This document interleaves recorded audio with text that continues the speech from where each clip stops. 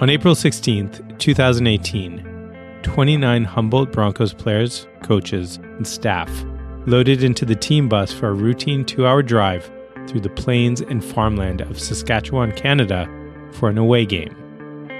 Down 3-1 to the Nipawin Hawks in the SJHL Championship, the team was on the brink of elimination.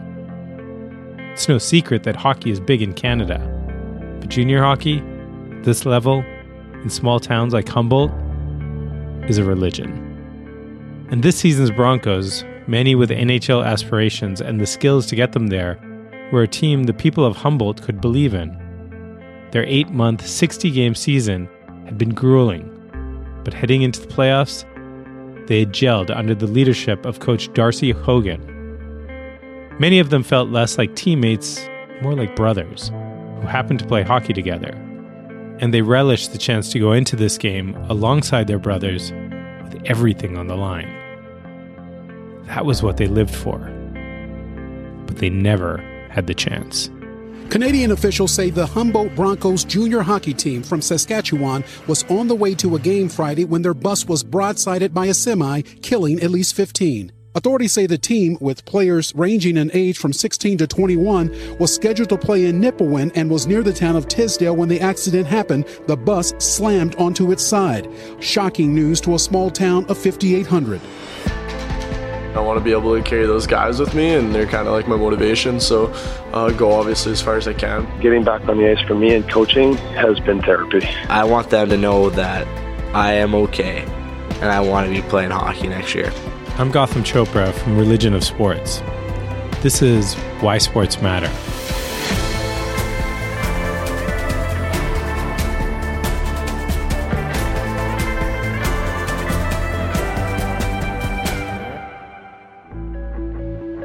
In this episode, we speak to survivors and those directly impacted by the Humboldt Broncos tragedy and try to understand sport's true power and limitations in helping people heal.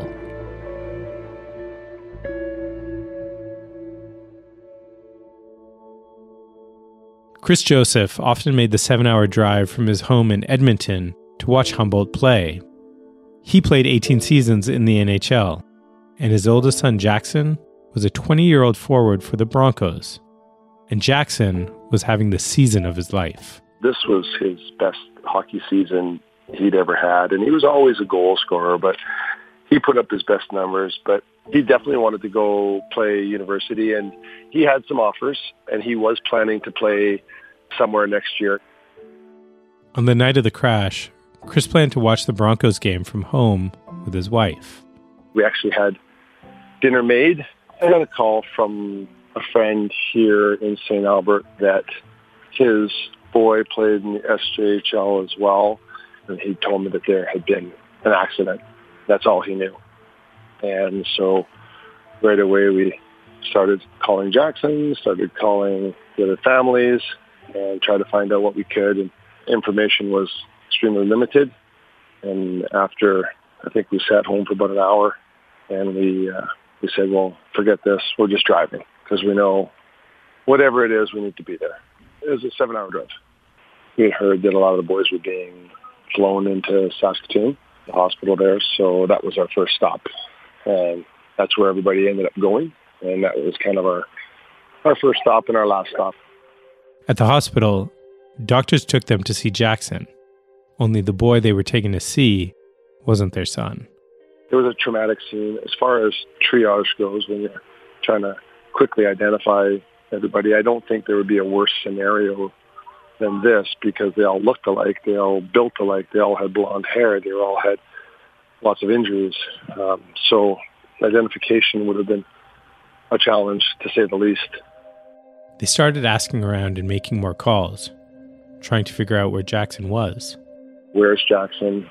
Finally, after a little while, it became apparent that Jackson was one of the ones that did not get flown out. And it took us a while to realize that because we had to kind of put all the pieces together. But yeah, we were one of the last ones to find out where he was. It turns out that when I realized that for sure Jackson wasn't wearing those clothes, that meant that Jackson wasn't at the hospital. That was my moment.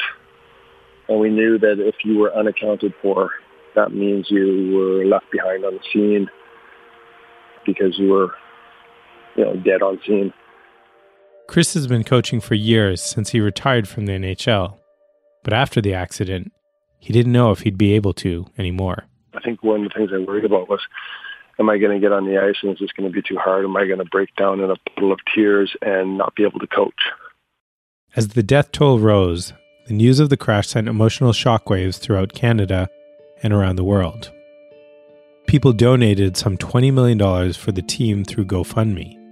Media flocked to the area.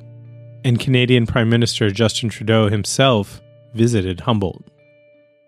The Broncos' new season began 5 months later in September, and the first game was broadcast live on TSN, Canada's version of ESPN. Justin Trudeau delivered a message before the game. That day, the people of Humboldt suffered unimaginable shock, grief, and trauma. They lost friends, loved ones, teammates, coaches, and mentors. Canadians everywhere were heartbroken, and we mourned alongside the community. But in the wake of this tragedy, Humboldt has shown incredible resilience and strength. Canadians were quick to share their love, support, generosity, and kindness in a moment where it was so desperately needed. So to the people of Humboldt, know that we are with you. Know that we will continue to support you as you heal. And I'm glad to say that the Broncos will be back on the ice tonight for the first time, and I want to wish them the very best. You have all of us and 37 million fans cheering you on. And in the United States, ESPN covered the event. And that's what it is. It's the joy of competition. Put on the sweater to get on the ice to play. The joy that comes with that. That's the story we thought we would tell you when our producer Adam went to Humboldt. A team, a tragedy, a community and country coming together for them. And with the start of the new season, healing. When I started making calls, they were like, listen, that's a nice story, but that's not really what it feels like here. There's been a lot of drama surrounding Humboldt.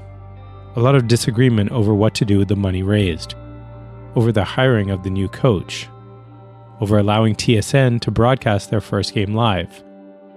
But even beyond that, many in Humboldt simply have not healed.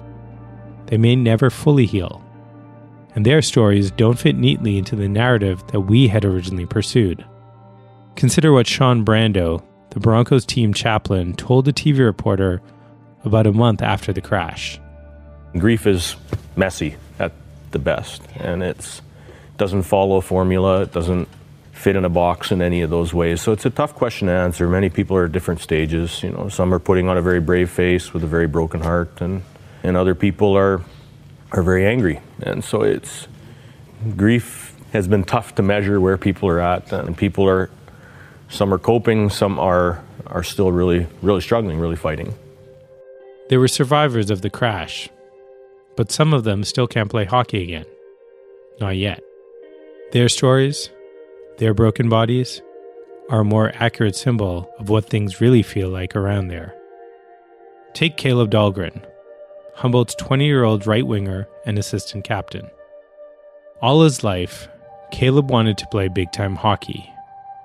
After he finished this season with Humboldt, he planned to go play for York University in Toronto. I woke up and I kind of realized I was in the hospital. I was looking around and I was like, why am I in a neck brace? What's going on? Kind of fell at my head and I had a bandage on my head. My parents were right there. I'm like, am I dreaming? And they're like, no. And I kind of started laughing. I was like, yeah, I am. So then I was like, how did our game go? Did we win? And they're like, you didn't play. There was no game. And I was like, what do you mean? I know, obviously I didn't play. I'm in a hospital right now. I must have got injured or something. How did we do? Did we win? Did we win? And they're like, no, there was no game. I was like, oh, did the refs not show up? I was just thinking of every single thing possible that could go through my head. And I was like, so the refs didn't show up, or why am I here? but like, why was there no game? They're like, there was no game. There was a bus crash and your teammates died and some of your staff on a team died as well. And I was like, no, this isn't real. They're like, no, it's real. Immediately after he woke up, Caleb made his parents send emails to the coaches at York. And I was like, you need to send them an email telling them that I was in an accident and that I will respond to them when I'm better. And they're like, Caleb, they know about it. And I was like, no, you've got to tell them. And my parents were like, okay, no, like, it's fine. Like, they understand. I was like, no, like, you're telling them because I want them to know that I am okay and I want to be playing hockey next year. But it wouldn't be that easy. Caleb was pretty beaten up. I had a fractured skull, third-degree brain injury, when there's only like 4 degrees, so it goes concussion, first, second, third, fourth degree. And then I also had 2 broken vertebrae in my neck, 3 others that were compressed, and 4 broken vertebrae in my back. I asked my dad, Deepak Chopra, who spent his life studying human wellness, what he thought the value of telling Humboldt's story could be, and what it really means to heal. We've actually debated whether or not we should even do this story because it's depressing. As a filmmaker, it does sound depressing, but there's also something about the dignity of telling that story and being respectful to a community and sharing, because I think part of the healing process is community. There's nothing you can say to anyone to alleviate their grief, so the only advice you can give to people who are grieving is that they should fully embrace their grieving and feel the grief in their body. That's essentially what the team chaplain, Sean Brando, did for everyone when he gave a moving speech at a memorial vigil in the days immediately following the crash. In tragedy, you're not really left with too many. It just sort of strips away all the platitudes. You don't have the opportunity to be apathetic towards God. And so you will either come face to face with God and you will accept that, or you outrightly want to reject it. And so you're not left with an option to, to just apathetically, who cares? Yeah, you're faced with the big questions of life and purpose and meaning, where was God? The sort of grief being felt by people most closely connected to the crash can also have profound effects on the body. As soon as people experience grief or even a memory of the tragedy, their body has a biological, physiological response to that feeling. If you suppress that feeling, it gets aggravated. The saying is, what you resist persists. So the cure of pain, as the great Sufi poet Rumi said, is in the pain. The cure for pain is in the pain. To stop hurting, let yourself hurt. Key thing is feel it and go through it. There's no other way. And ultimately, the energy of grief dissipates. Even the worst tragedies, people, if they don't suppress, it dissipates. And then they turn that into something bigger and much more important. That adversity ultimately makes them stronger. So why then do we feel so drawn to the tidy, happy ending? First of all, I think this idea of a happy ending is pretty much a modern, postmodern phenomenon. In classic theater, there was tragedy and there was comedy, and they complemented each other. Shakespeare, for example, is an expert in tragedies, and people go and watch a tragedy because they feel in the pain of the other, they feel something themselves, they relate to it. Empathy is the first stage of connecting with somebody. So the way you usually define empathy is you feel what another feels. Now, interestingly enough, when you feel what another feels, even if it's painful, it actually connects you to that other person in a very strong emotional way that can create a long-lasting bond. In other words, happy endings feel good, but they're not always honest. Repressing the grief can cause more pain. Like Rumi the poet said, the cure for pain is in the pain. I really don't want to be here. I've never felt so empty in my life. I needed to be reminded of Jesus. I needed to hear from God in this darkness. I didn't have anything to give because I wasn't full of hope myself. Our life is just a vapor. What will you do with one breath? Each breath that you have left, what are you going to do with it? Will you seek the God who has walked and who has died to show his love and his concern and his care for you? Or will you get bitter and angry and frustrated? You know, there's really no commodity on earth today that is as valuable as time. The time that we've had, the times that we have now, and the time that we have left. And there's still a lot of days for me that I think I wish I could go back. I wish I could rewind or replay or change things, and I can't do that. But on the other hand, the past also has stories, rich stories, good stories, reminders.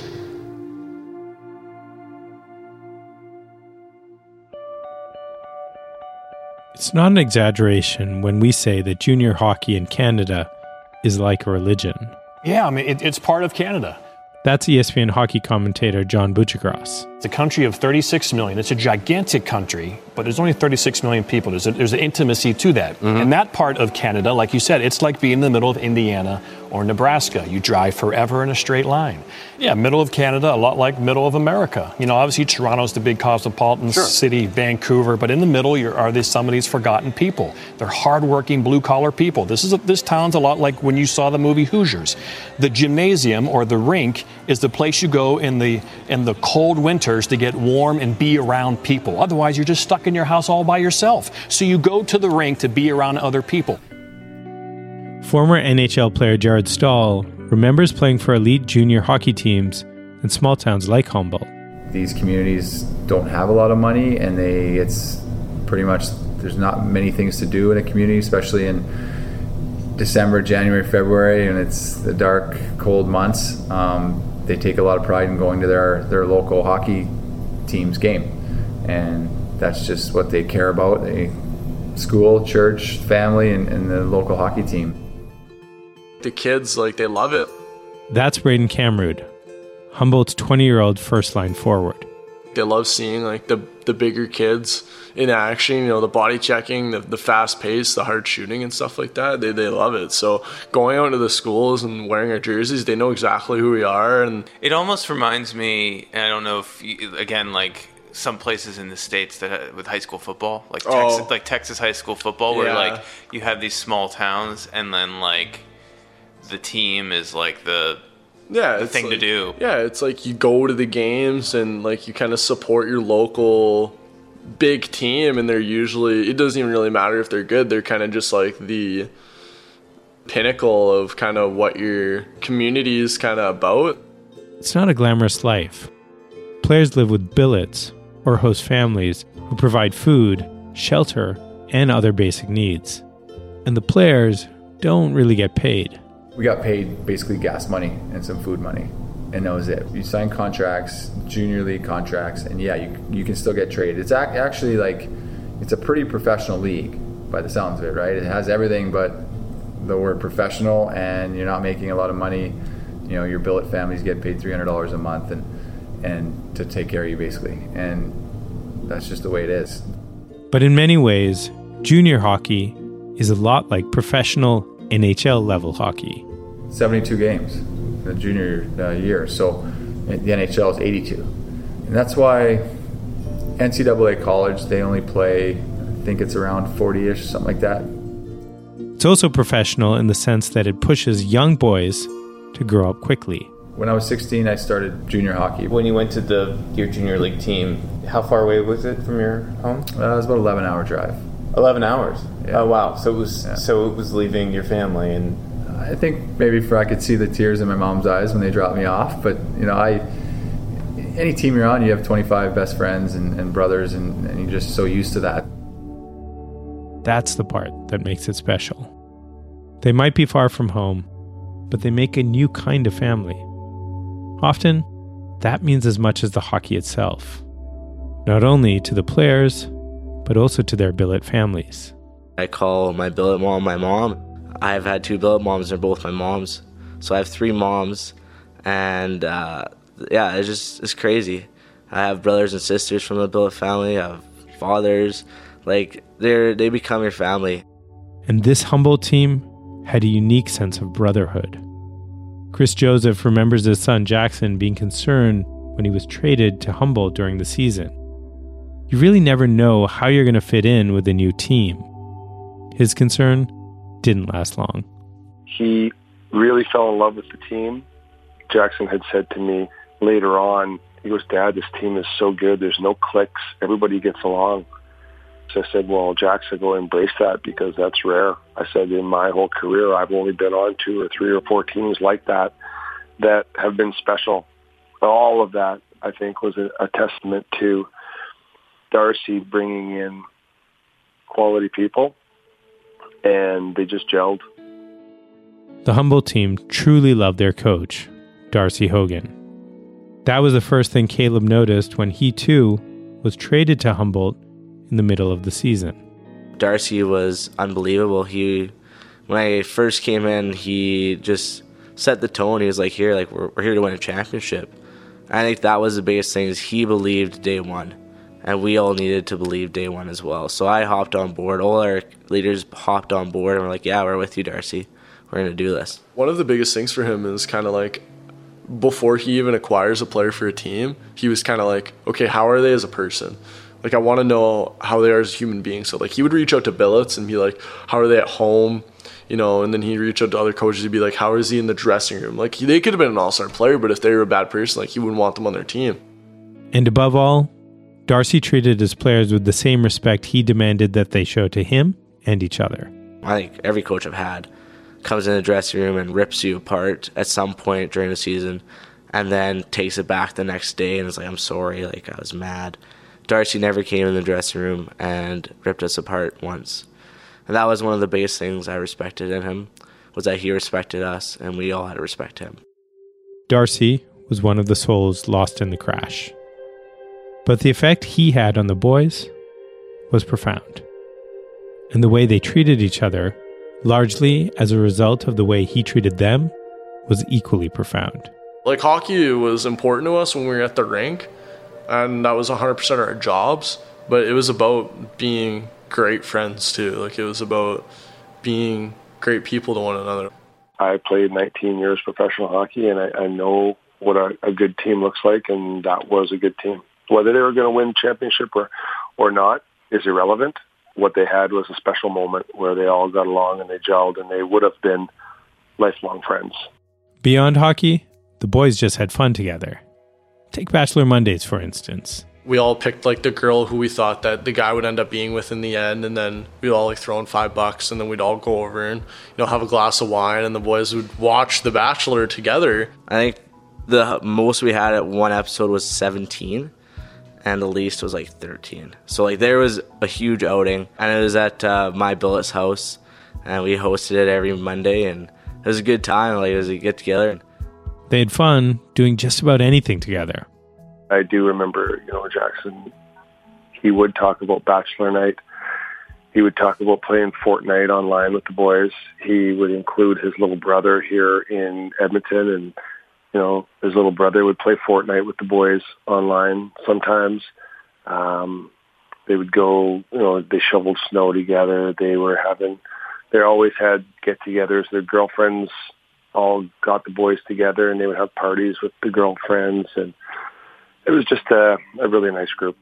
Some of the most fun they had was on those long bus rides. As soon as you get on the bus at the very start, you're kind of joking around, you're telling jokes, you're on your phone, you're chatting about whatever, you're having conversations. And then, maybe in the last half an hour, right before you're about to get to the rink, guys are, dialing it in, they're putting their headphones on, they're listening to music.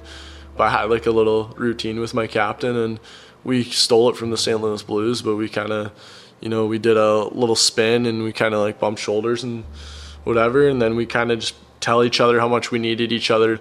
I don't know if people ever go on a road trip with their best friends, but that's what it's like. We always had a good time on the bus. I asked Nick Shemansky, he was sitting in front of me, where he lives, and I knew he lived on the highway. And he's like, oh yeah, like I'll tell you when. So I sat down, and Nick turned around. I was like, oh yeah, I live right here. And he pointed, I went and looked. And I was like, oh, a nice house. And then Parker Tobin like chimed in, was like, nobody cares. And then everybody starts laughing. And I was like, well, I do. And everybody's laughing even more. And it was just a really good atmosphere. And I was like, Kayla, I need to focus up now. I put in my headphones. And I was looking down, and I guess that's when it happened. Approaching an intersection, the bus was going some 60 miles an hour down the 2-lane country highway when a semi-truck blew through its stop sign and collided with the bus. The impact was like a bomb being set off. I kind of just woke up and I was like dazed, like I couldn't really get any sort of like balance or cognitiveness back. Like I was like really dizzy and my ears were ringing and I couldn't really hear anything, and like I was kind of just like, what's going on? Like I was like on my side, and I rolled up and I looked over, I saw one of my teammates, and I could tell like he wasn't there anymore. Like I can like it just looked like he was sleeping, but I just, from the way that he was sitting, like I just knew that he wasn't. And I looked over at one of my other teammates, and he was like full on screaming, like full on like just in pain. And I was like, hey buddy, like we're gonna be okay, like we're fine, help's coming, don't worry about it, we're okay. Like, and I was just doing everything I could to calm him down. There's glass everywhere, there's blood all over me. Like I didn't know what to think, and I told myself right away, like my conscience, like, hey, like you have to realize like what's happening, like this happened, you can now, like, what do you do next? The reality of just how bad the situation was didn't quite hit Braden until hours later at the hospital. Like I couldn't really feel anything, so I couldn't tell if it was a dream or not. And I kind of looked at my dad, and I was like, okay, like who's here? He's like, what? And I was like who made it? Like who is still here? And he was like, I don't know.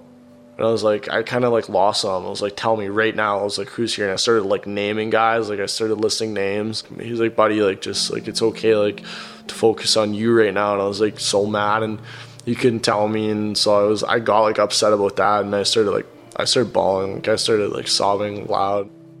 That anyone survived is a miracle. Some, like Braden, survived with injuries that were relatively minor. Cuts, bruises, broken bones. But others were in far worse shape, like his teammate, Caleb Dahlgren.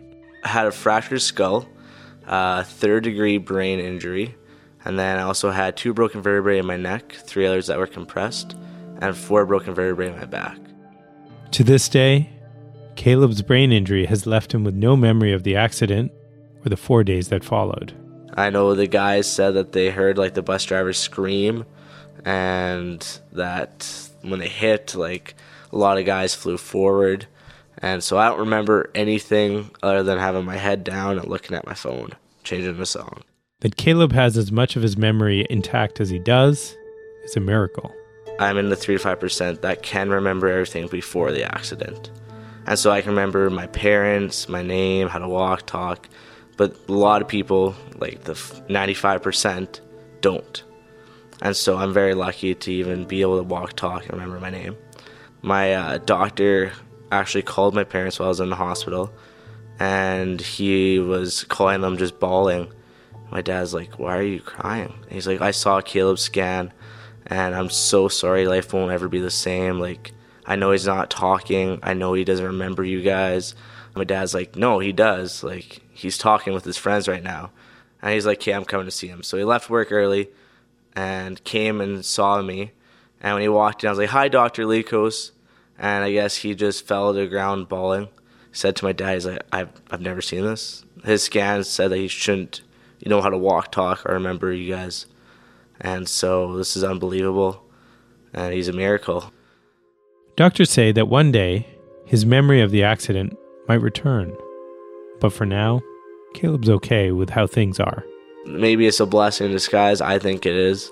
I'm glad in a way I don't remember it.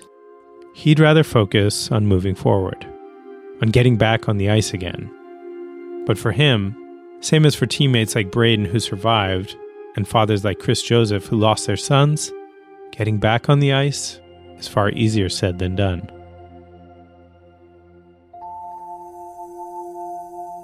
This past September, after the Humboldt Broncos' first game since the accident, there was a ceremony on the ice. 16 banners laid out in a circle, one for each person who died. Surviving players, family members on hand. And I made a big mistake and watched this before, and it's difficult because it just kept going and going. And you think about the toll of the loss, and it's immeasurable. And these people on these banners were their friends, were their family, and they're gone. Braden Camrood was one of only 2 returning Humboldt players. Physically, he was fine, having survived the crash with a concussion and some cuts and bruises. But emotionally, he had to will himself back onto the ice by holding close the memories of those who were gone. I want to be able to carry those guys with me, and they're kind of like my motivation, so go obviously as far as I can. Then there was Caleb Dahlgren, the boy with brain damage and a broken back. The living miracle. Caleb still has a ways to go before he can play hockey again. My goal is to let my brain heal. And then once it's fully healed, then I'll make a goal of playing. I'm not taking any contact, and I don't want any setbacks as well. So I'm not going to put myself in situations where I might get a setback. And that means if I have to go to bed early on a Saturday night when the guys are going out, then that's what I have to do. Or if I can't go on a road trip because I have 2 finals and my brain needs rest, then I'll have to do that as well. I am fully on board with getting my brain fully healed first and then playing second. But make no mistake, Caleb intends to get back out on the ice. Full speed, full contact. He doesn't know when it'll be, but he's not taking anything for granted. I should be in a vegetative state, but now I'm here. And so I'm living my life to the fullest for those people. And with the injury, like, some days you feel good and other days you feel all right. Chris Joseph, the former NHL player who lost his son Jackson in the accident, truly didn't know how he'd return to the ice to coach his camps and youth teams again. So one day over the summer, he simply forced himself back out there. I was really nervous getting back on the ice. And, once I got on the ice, I found that I kind of got into the swing of things. And I had some kids that would skate up to me and they'd say, Coach Chris, I'm sorry about your son. And I'd give them a quick hug right in the middle of the ice and they'd skate away and get back into their drill. And I thought that was just so cute of the little guys and so endearing that, it was helpful. And I've been running hockey camps the last couple of days here in St. Albert too, and my voice is hoarse and my feet are sore, but I really do enjoy it. So in a lot of ways, getting back on the ice for me and coaching has been therapy. Some days I feel like, having these little guys and girls out there doing drills and making me smile, I think that they might be helping me more than I'm helping them. Grief is messy. But the cure for pain is in the pain. Humboldt Broncos chaplain Sean Brando said as much in his own way when he closed out his speech at the first vigil in the days immediately after the accident. As Jesus appeared to his disciples after he rose again, many of them wondered if it was Jesus. And I've heard so many times, I wonder if this community will ever be the same. You know how Jesus showed that he was who he said he was? His scars. A scar is something that is healed, but still there. This isn't going to go away. It's not going to be as raw. Can we heal? Yes. Will the scar be there? Yes. It can be a long road between the wound and the scar. For Humboldt, and everyone grappling with life after the crash, it will be. Meanwhile, to pass the time, they'll play.